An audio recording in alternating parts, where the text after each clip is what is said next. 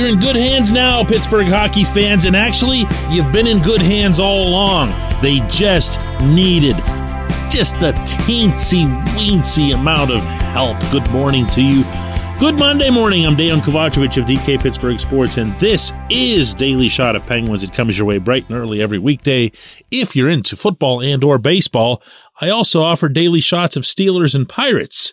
In the same place that you found this. The Penguins are back at practice today, 11 a.m. at Cranberry. Back in action tomorrow night, 7:08 p.m. in Detroit. And when they take the ice against the Red Wings, they're going to be doing so fresh off what I feel, and I don't know that this is even an opinion at this point, were the three best games this team's played all season. Now, take that in the context of a team that's been really streaky, really slumpy, and they've had streaks. They've had 7-0-1 and others in that range, but they never felt very convincing, did they? There was never that sense that, oh yeah, now they've figured it out. Now they've put together the best version of themselves, or that looked like a playoff-type performance. It would show up sporadically. November in Winnipeg, December against the Rangers at home. But it was never something where you said, whoa, hey, where's that been? What's that all about? But that's happened over these last three games. It started in Denver. I reported on DK Pittsburgh Sports yesterday in my column that some kind of meeting, some kind of collective gathering involving the team's leadership at the player level occurred before that game against the Avalanche, the 5-2 victory at Ball Arena. I don't know who, I don't know what was said. I just know that there was some kind of something in advance of that. Well, whoever was involved, and I'd take a pretty safe guess here, and I'll bet you can too, it worked. It worked because they went out that night and played just beautifully. They did everything they've been needing to do for such a long time that I'm almost cringy at having to reflect on it. But then they went into Dallas, almost as impressive, maybe in some ways more impressive, the very next night against the Stars, and gave them everything they had in what wound up a 3-2 loss. They felt they deserved points. They did deserve points. They didn't get them. What do? No pout, no nothing, fly back home. Take on the Capitals, have a 3-0 lead early in the third, have everybody in the building waiting for that lead to be blown, have that lead, in fact, be blown and have it seem like a normal thing, only for Evgeny Malkin to deliver one of the best individual moments, I feel, of his already brilliant career by coming up with that spectacular steal and rush and blistering wrist shot past Darcy Kemper with 1:20 left. And he celebrated it like it was playoff overtime.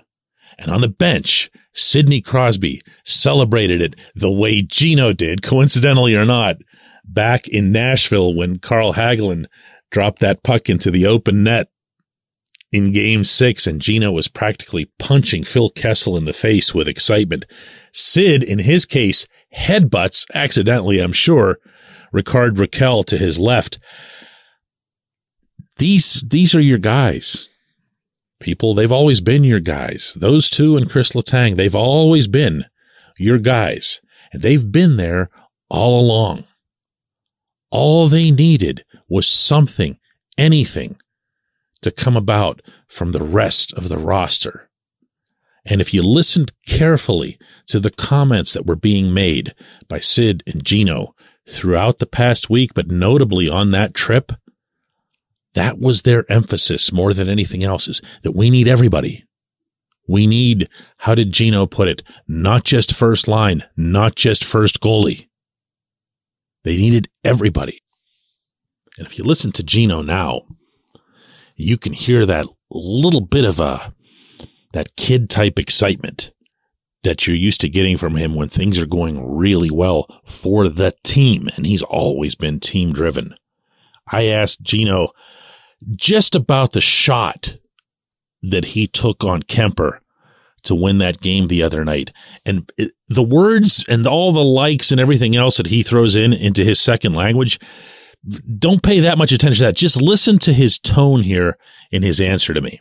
When I have like position like this, I always look like low blocker first, like it's my best shot, I think, and like it's hard to, I think, goalie, when you lefty, like usually righty shoot like over glove, like lefty lower blocker, and I shoot and I think if I fake a little bit like to right side and shoot low blocker, it's like work. And again, last game I have like 2-on-1 with Zach, and I'm trying to do the same move, but it doesn't work. But some goalie, I think it knows I'm shoot like this. But again, I'm glad it's great shot. But again, it's always I'm shoot I try to shoot low blocker. All season, I haven't heard that.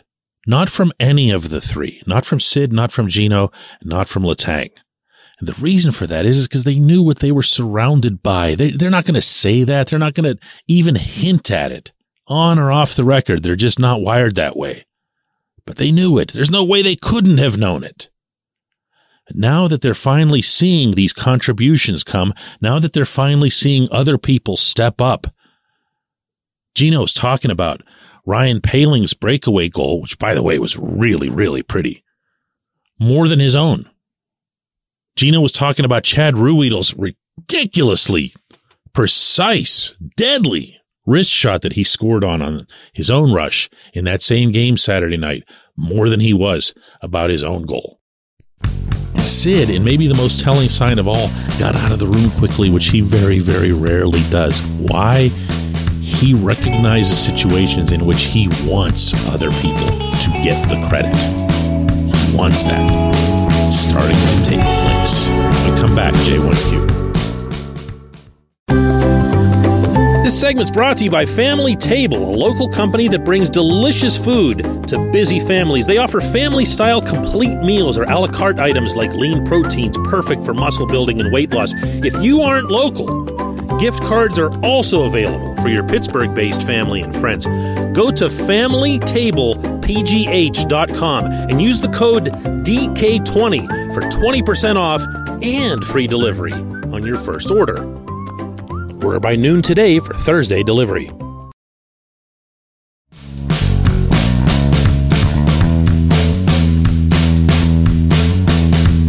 Today's J1Q comes from Patty, who says, BK, Brian Rust is one of my favorite players, and I never question his effort.